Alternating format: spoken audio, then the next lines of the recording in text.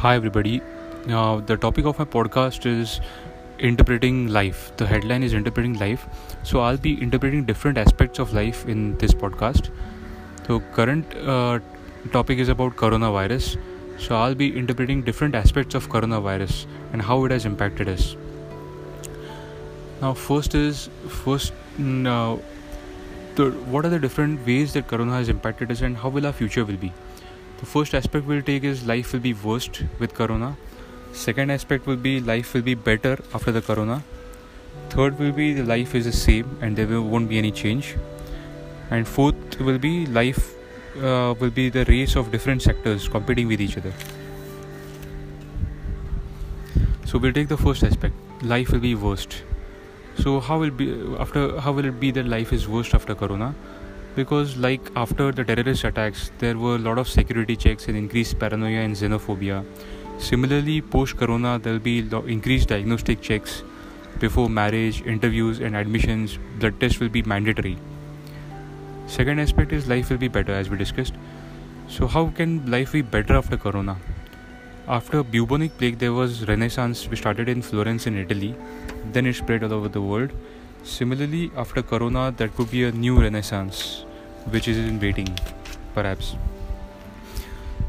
Like in Japan, we observed after man-made disasters like Hiroshima and Nagasaki and natural disasters like earthquakes, Japan's economy is one of the leading. Similarly, the countries worst hit with corona could be economic superpowers in future. So, we took the two aspects, life is worst and life could be better. Third aspect would be life would be same. There won't be any difference with corona. Corona will be just like another flu virus which could go unnoticed. As it is, most people who are infected do not die. Only those who have comorbid infections and those who are immunocompromised die. Politicians will use the rhetoric to bolster nationalism. So it will be the same. There won't be any changes. And fourth aspect would be there would be a lot of competition between different sectors. For example, there's technological sector and we could see technological determinism with increased innovation and rise of artificial intelligence. Then we could see rise of biological determinism and the arms race for latest biological research in genetic research and pharmacological companies and a lot of investment in pharmacological companies. And third could be economic determinism, which could be like globalization 2.0, where national boundaries will be totally dissolved. And fourth could be the ecological determinism, which will see surge in electric powers and solar panels and more of environmental friendly policies. So there could be these scenarios that are played out.